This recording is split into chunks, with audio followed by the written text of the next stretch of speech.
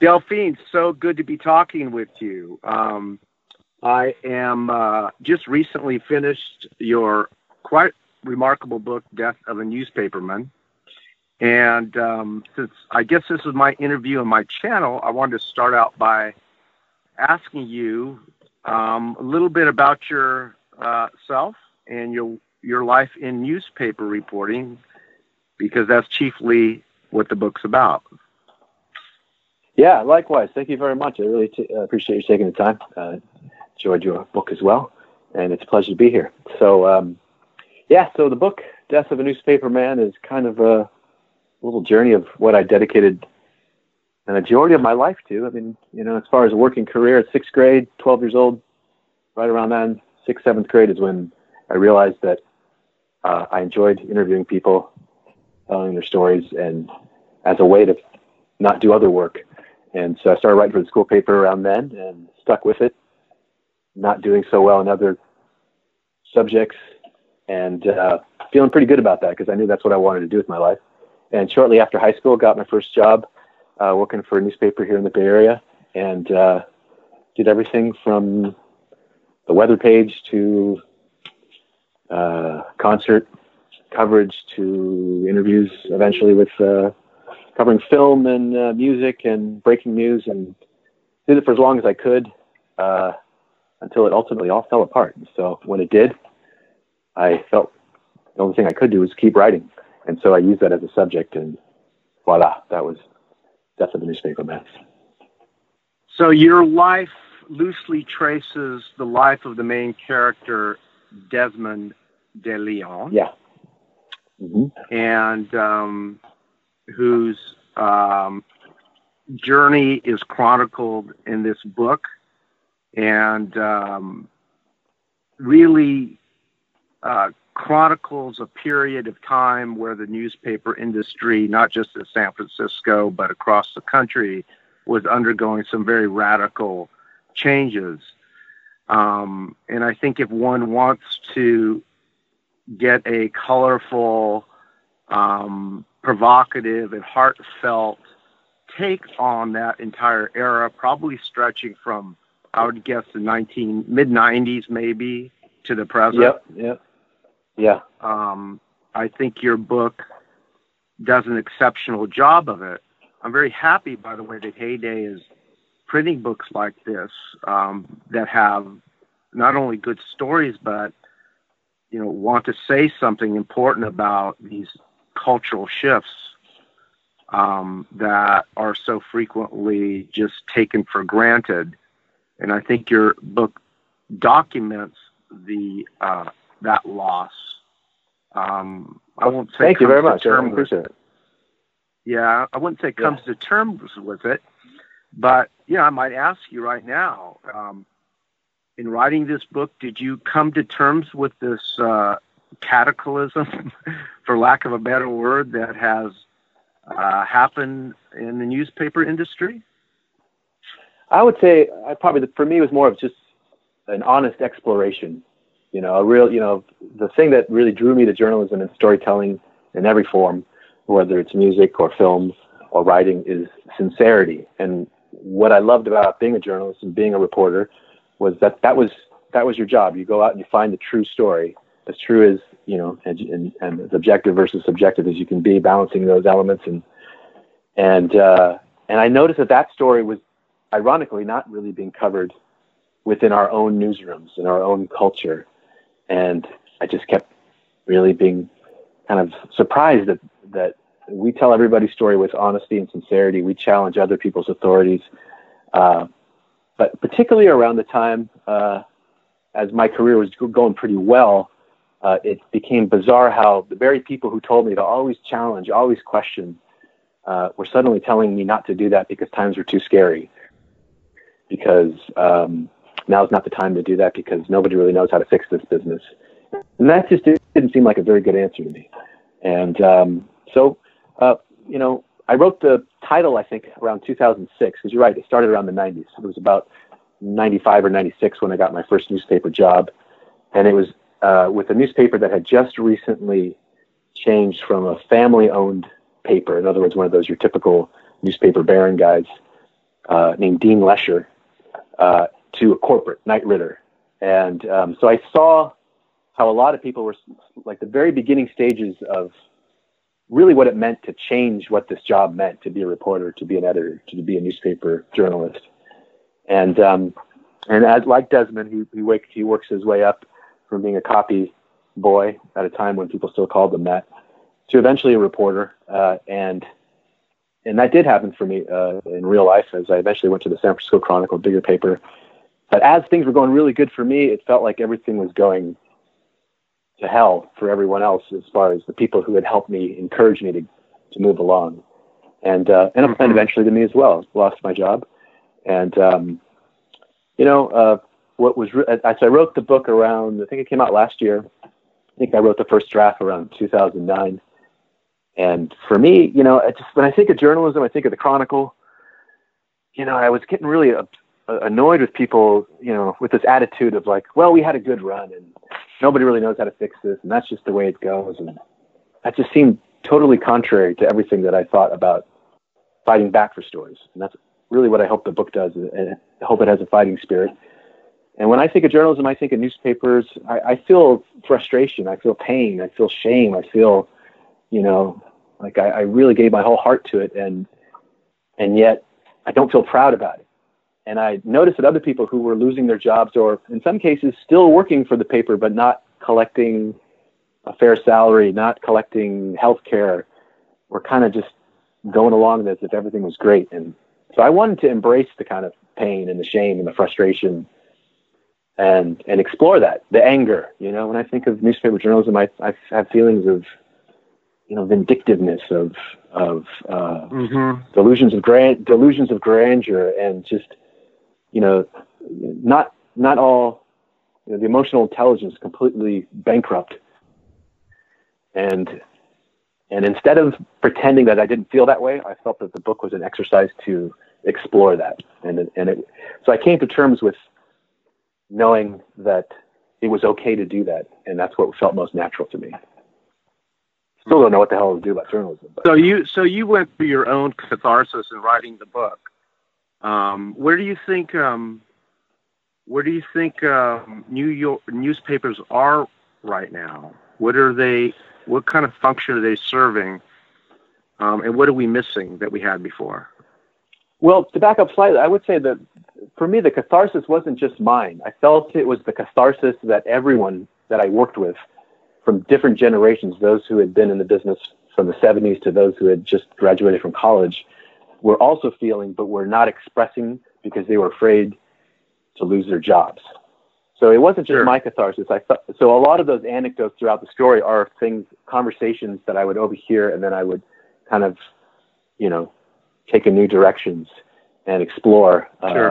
And with the goal of doing different, people from different backgrounds, whether it was a photographer, a designer, an editor, an alcoholic, beat reporter, etc. As far as where journalism and newspaper goes now, I don't really know how to answer that, other than, and that was kind of a big relief for me in writing the story. Was I felt like, well, by taking the form of a novel and not as an actual journalistic work of journalism, because initially people were telling me you should write a nonfiction contemporary history of, say, and answering those questions. And I thought, well, in order to do that, you need to be objective. You need to kind of take all your emotions aside and take on the story that way. And for me, I wanted to do the opposite. And so that actually letting go of the thought that I know what's going to happen to journalism, I know what the answer is, was actually probably the most liberating thing, and probably the closest to actually coming to terms with some kind of sense of using my skills as a writer to do something. But, probably the short answer to the future of journalism, what I've always believed, and I think is hopefully the not too preachy message in the book, is that the future of journalism depends on the ones who care about it most. And journalists should be involved in the business decisions. They should be involved in the marketing. They should be involved not just in the writing and the reporting and your story's done. If you're it's like if you're a dentist, you don't just say, well, I just want to clean teeth. And I don't really care about anything else. I don't care about technology, and I don't care about where my office is, and I don't care about how people find out about my business. That dentist would be out of business. You have to find a way to. So that, as far as the future of newspaper journalism, I think it's more important than ever. But until more active involvement from journalists to take ownership of journalism, I think we're pretty much fucked. What is the, you answered part of my question, the other part, and I'm asking you because, we're in such an unusual time where I think people have lost a lot of faith in, regular, the standard newspapers, and more faith maybe even in tabloids because they wear their hearts out on their sleeves. But I'm wondering, what has been lost as a result of this degradation of the traditional newspaper? What's been lost to our culture? Well, I think the most recent election is, for me, I would consider a loss. I don't know. Apparently, most people in this country see that as a loss. If you count, the 2.5 million people who actually voted for Hillary. I think journalism was the biggest factor in the farce that this election was. So, when I was starting journalism, I was taught that, our job is important because it's a part of the fabric of the Constitution. It's a part of, freedom of the press and informing people. And what's been lost, I think, is valuing that and actually realizing that this is actual important work where you should get a fair salary and, health care and actually be able to support your family. But what's been lost is the plot on how to actually make it a business and how to make it viable. And the thought that somebody is going to figure that out for us as journalists, as opposed to us figuring it out ourselves, I think is kind of the next step to find ourselves again, I guess. But, also, I feel like maybe I'm not asking my question right, or you're not wanting to answer it. I'm just asking, I'm asking a little bit bigger question, which is, what is lost? Why shouldn't we all just say, well, that was okay, and we had people who were reporting, and they did these big stories, but we have a lot of other means of gathering information now that we didn't then, and we have many more sources for information than we did, rather than the standard, evening and sometimes morning runs of the paper.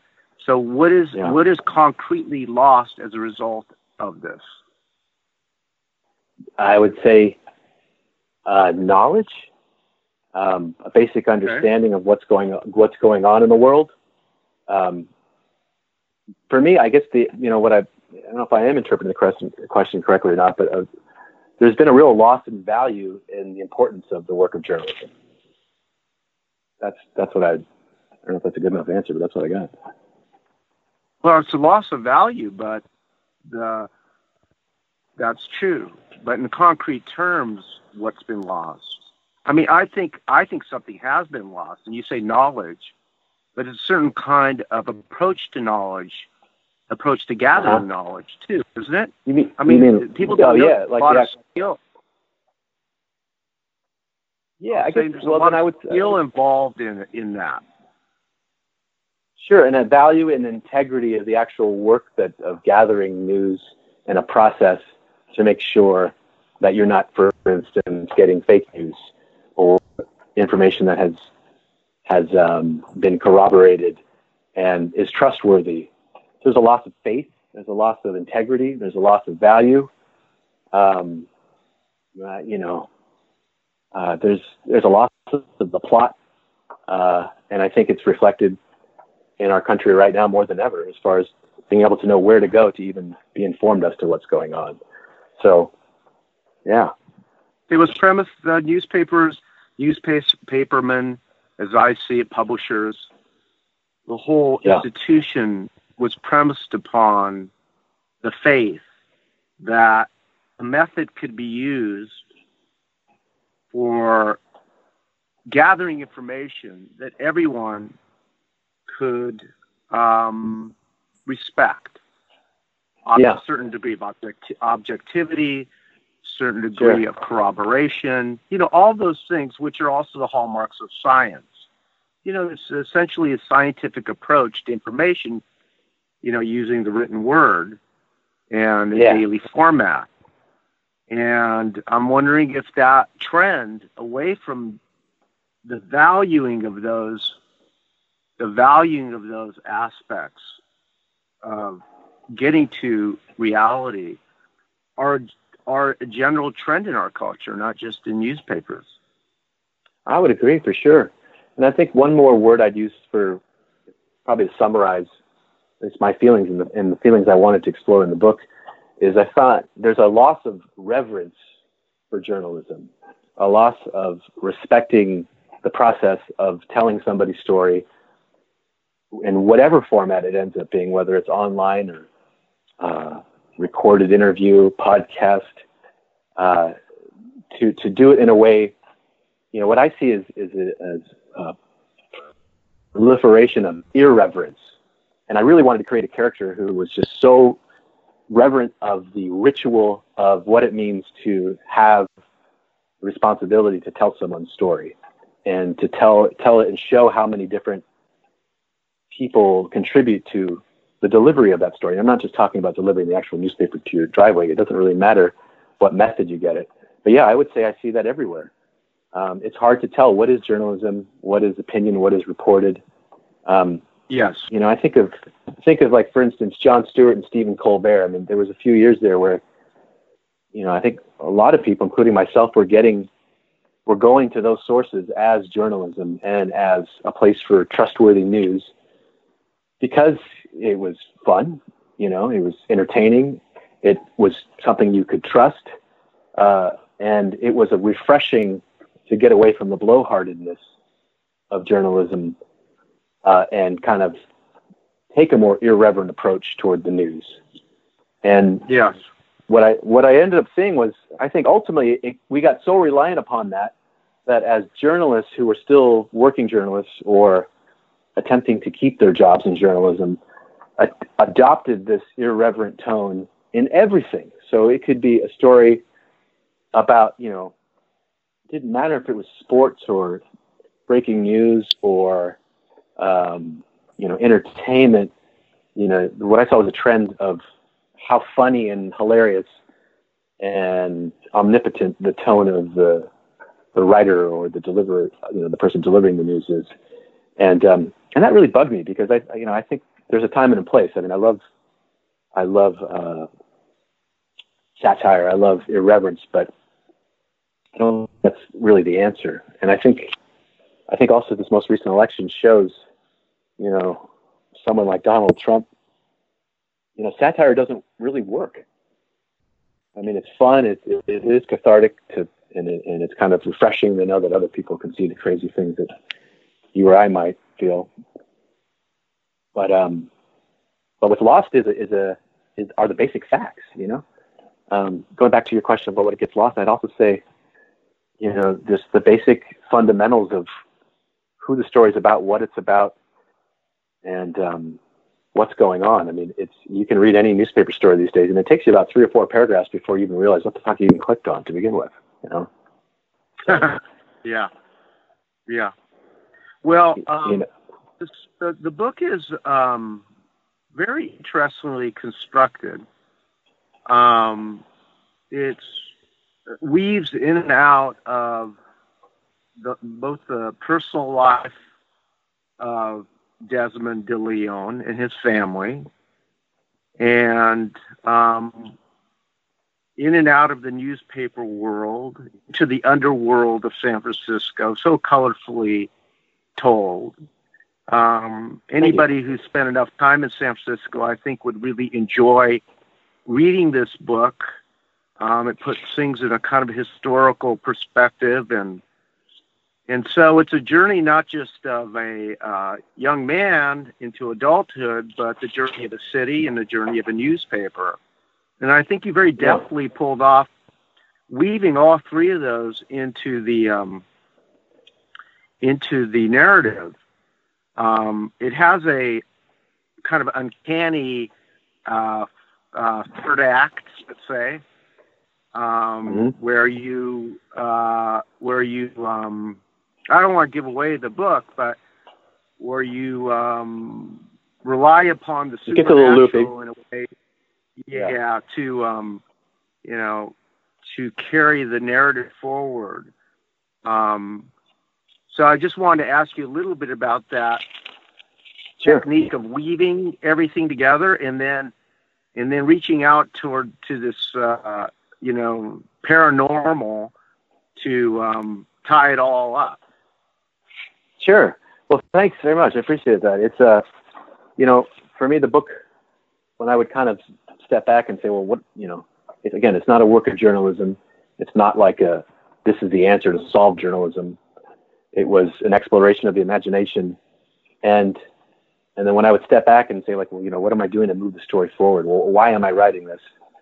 And for me, it felt like two things. It would be a kind of a love letter to San Francisco, where I was born. I'm a third generation San Franciscan, and a city that was changing in the same way or in the same pace as the newspaper business was as well.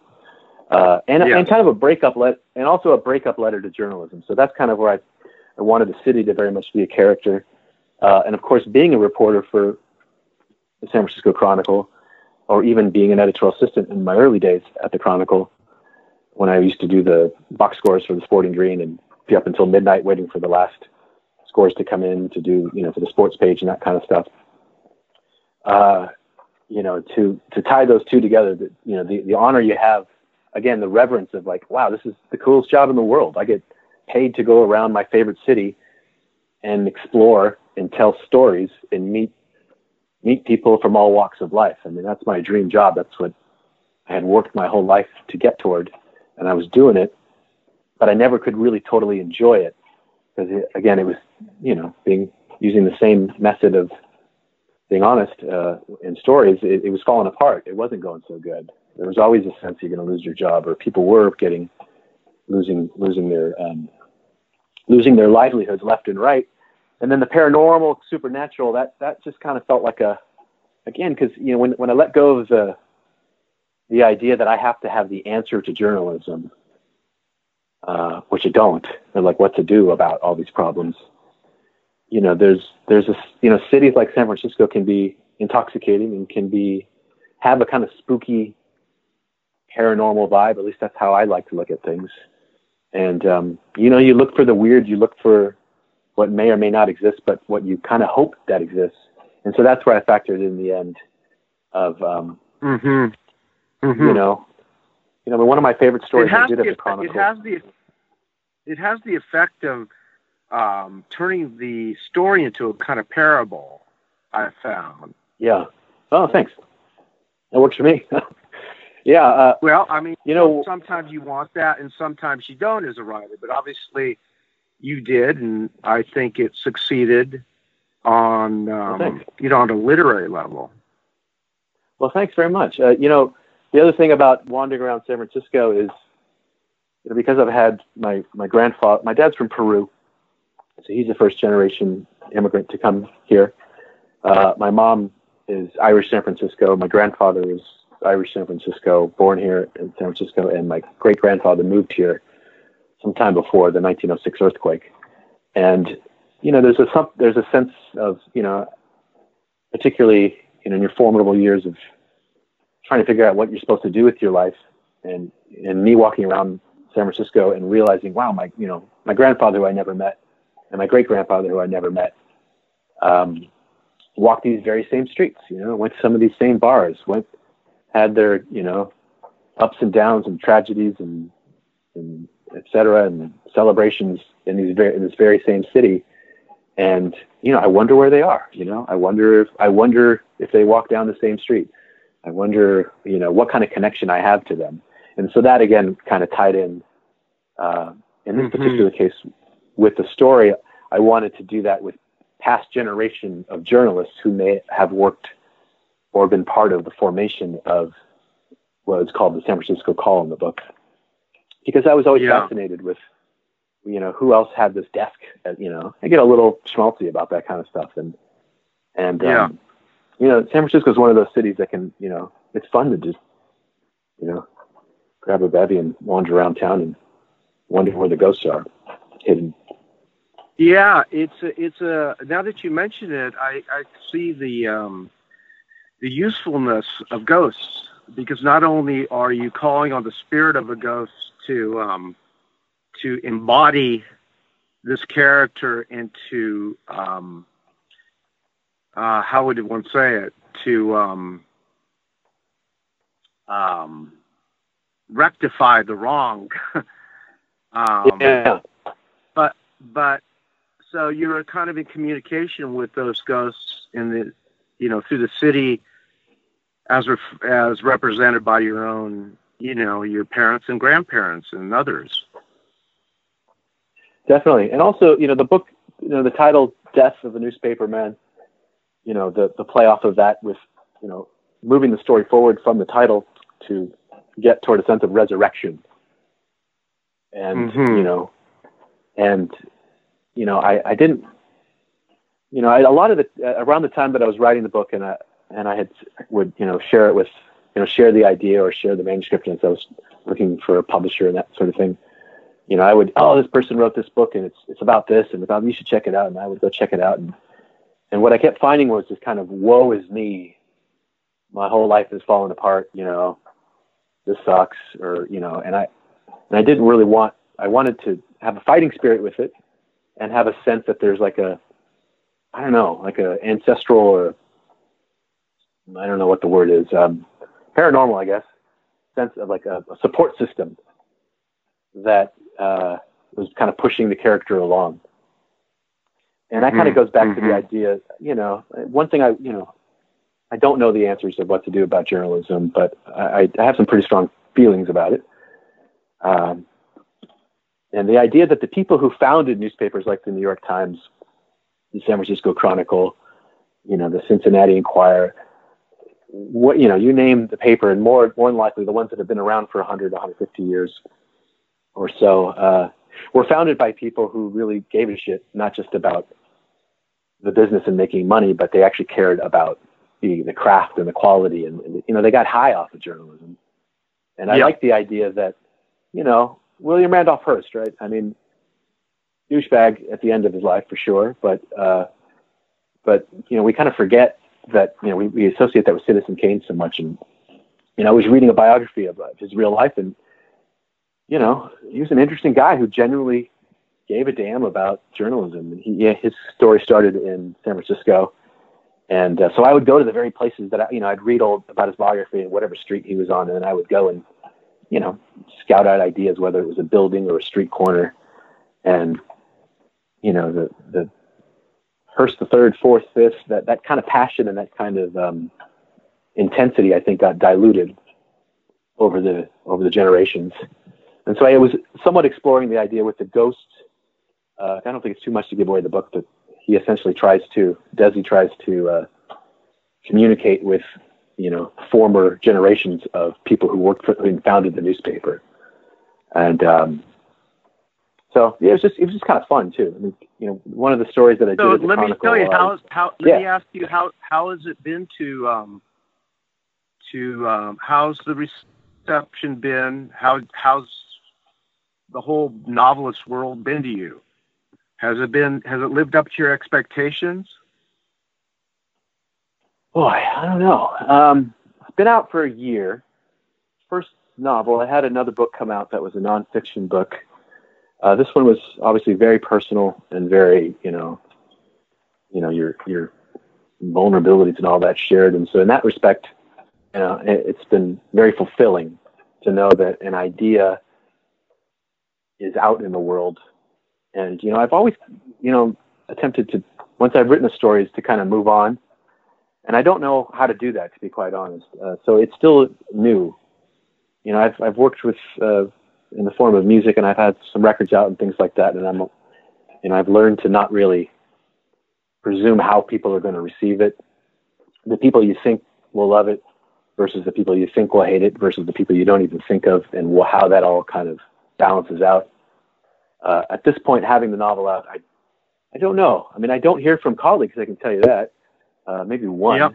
I don't actively pursue it either. This is I'm working on more projects and more books and music, and this one's really hard for me to fight for, because I know there's a fighting spirit in the book. I wanted to fight back. I wanted to take everything I learned about journalism and throw it in here and do it in an entertaining way. But for me, the reception and how to gauge whether or not it's where it should be, well, I almost feel like on my deathbed, I'll probably feel more in a position to answer that question. The reason I asked you about how you felt in writing this book and the reception of this book is because it's so different than writing for newspapers, where you may spend maybe a month at the most, 2 months if it's a really important piece, investigating, and then it's out there, and then you get on with it. Yeah. But here in the writing of a novel, it seems like yours took quite a while to write. And it did. There's so much invested in the writing of it, blood, sweat, and tears and everything else. And I was just wondering how that experience was, being a newspaper writer who transitioning to a novelist. Yeah. Not just in the writing of the book, but in the reception of it.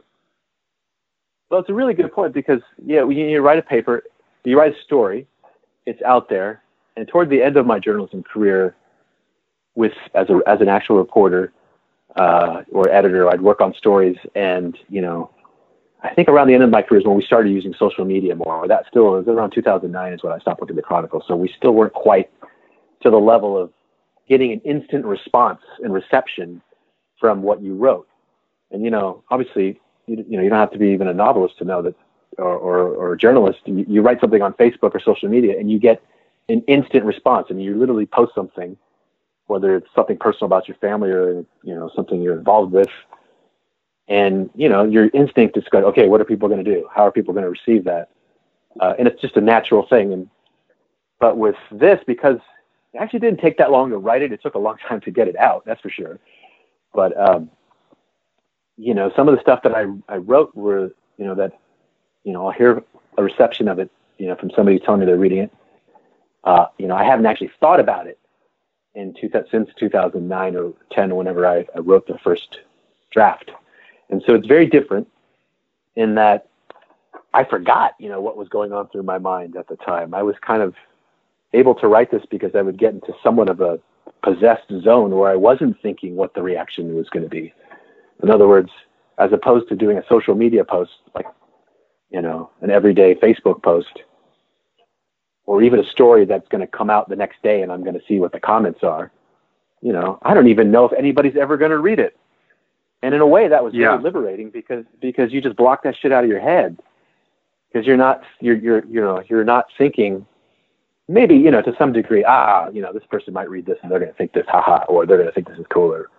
Obviously you're human and you get those things, but when you're actually physically writing it and you're getting ready to craft it in that format of a novel, you can't think about those things because you don't know when it or if it's ever going to come out. And instead of being discouraged by that, I found that to be extremely liberating.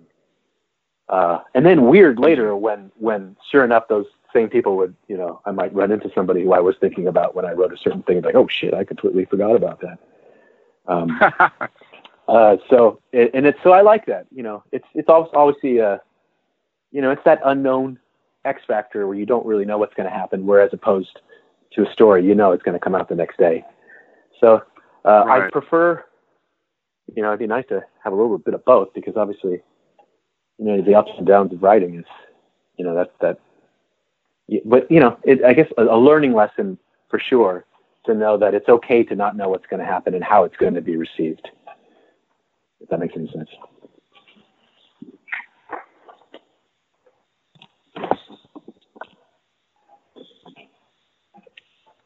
Yeah. Nope. I hear you.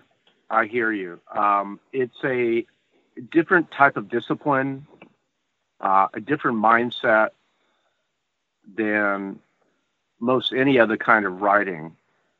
And it really requires a quieting down and a very thoughtful form of listening to yourself. Exactly. That probably is more of what we need today in the world in general. But just as it's not valued in the world, just as it's not valued in the world much anymore, it doesn't seem to be all that valued in writing. I think novels are going through a very, very difficult time. It may have been a genre whose time has passed. So it's fascinating to me when I've written four novels and 5 books.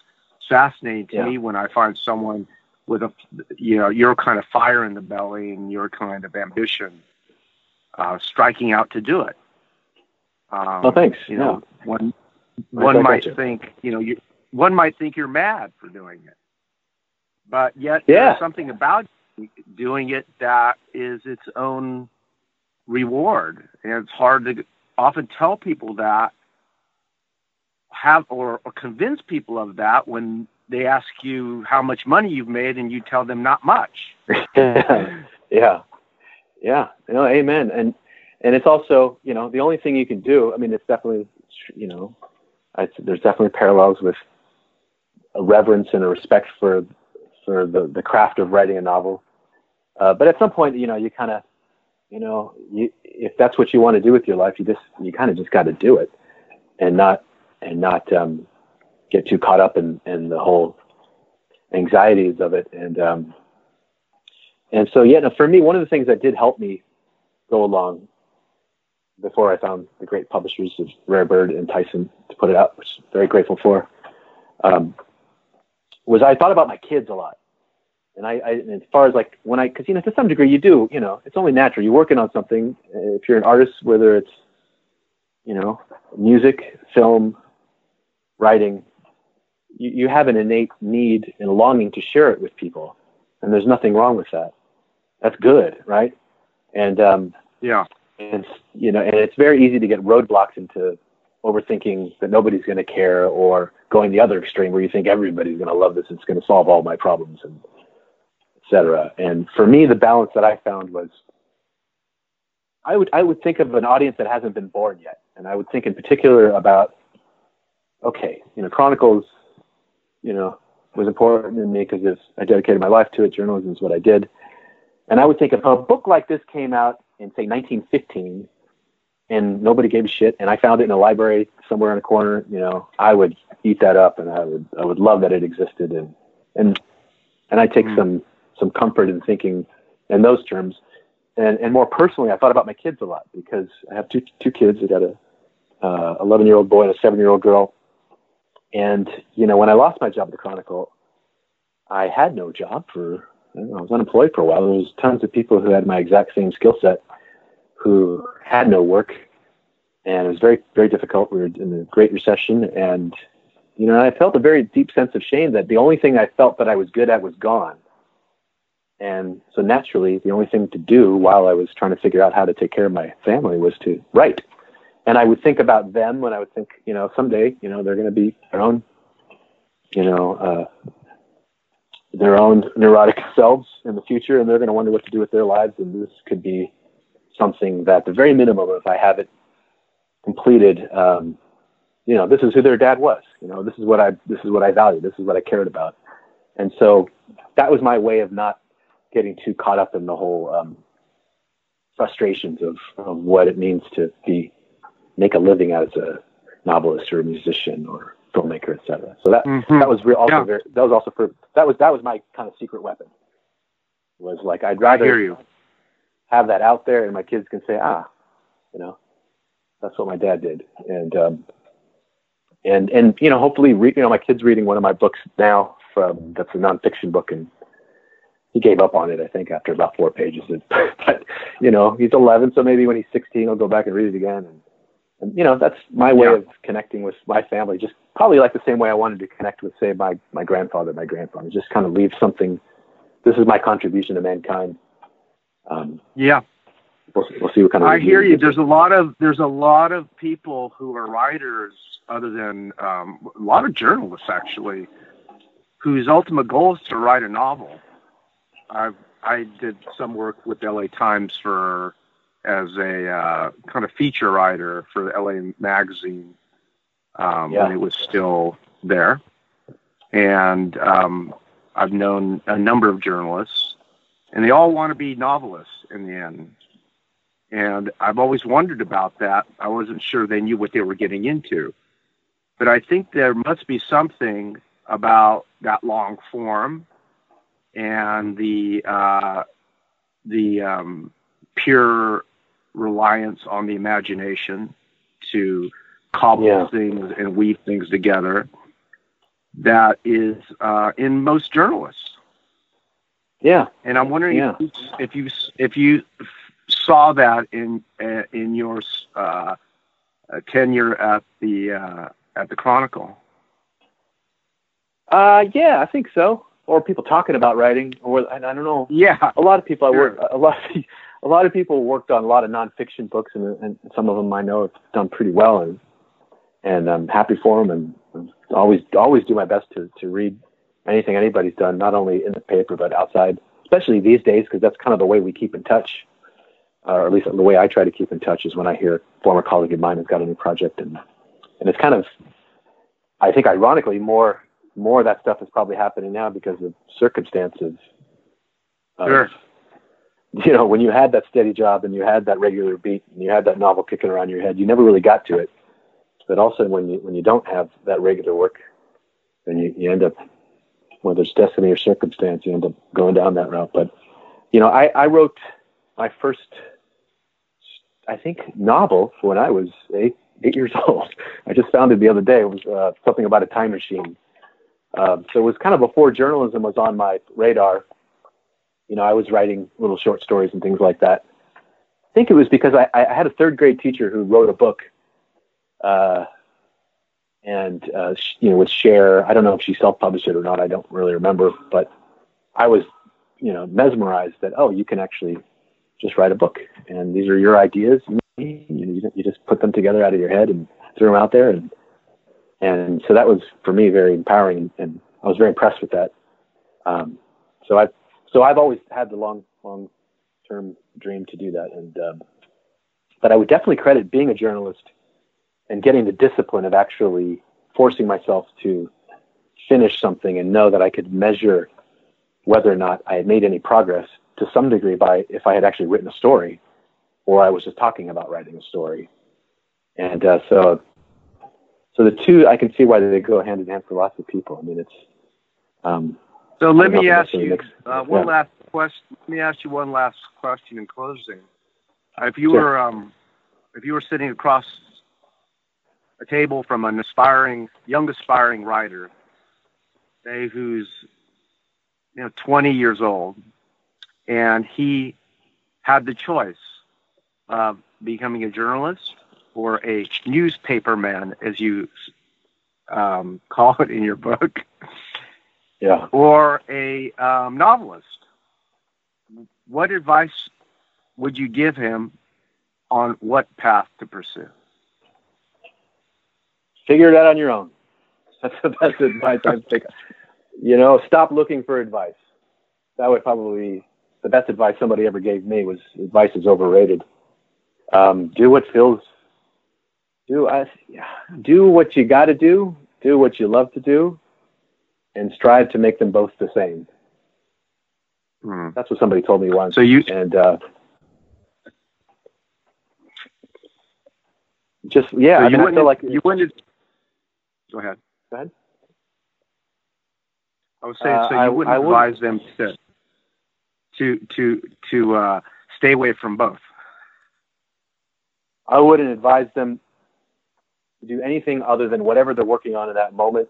They give it all they got, and remember to enjoy it too, because that's probably the last thing I'd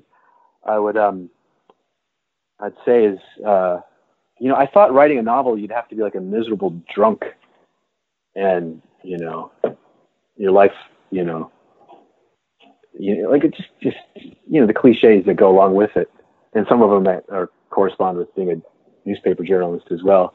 But for me, it was the most sobering fun when I actually was just physically doing it. So my only advice would be to just, find out on your own, explore and see what you enjoy the most.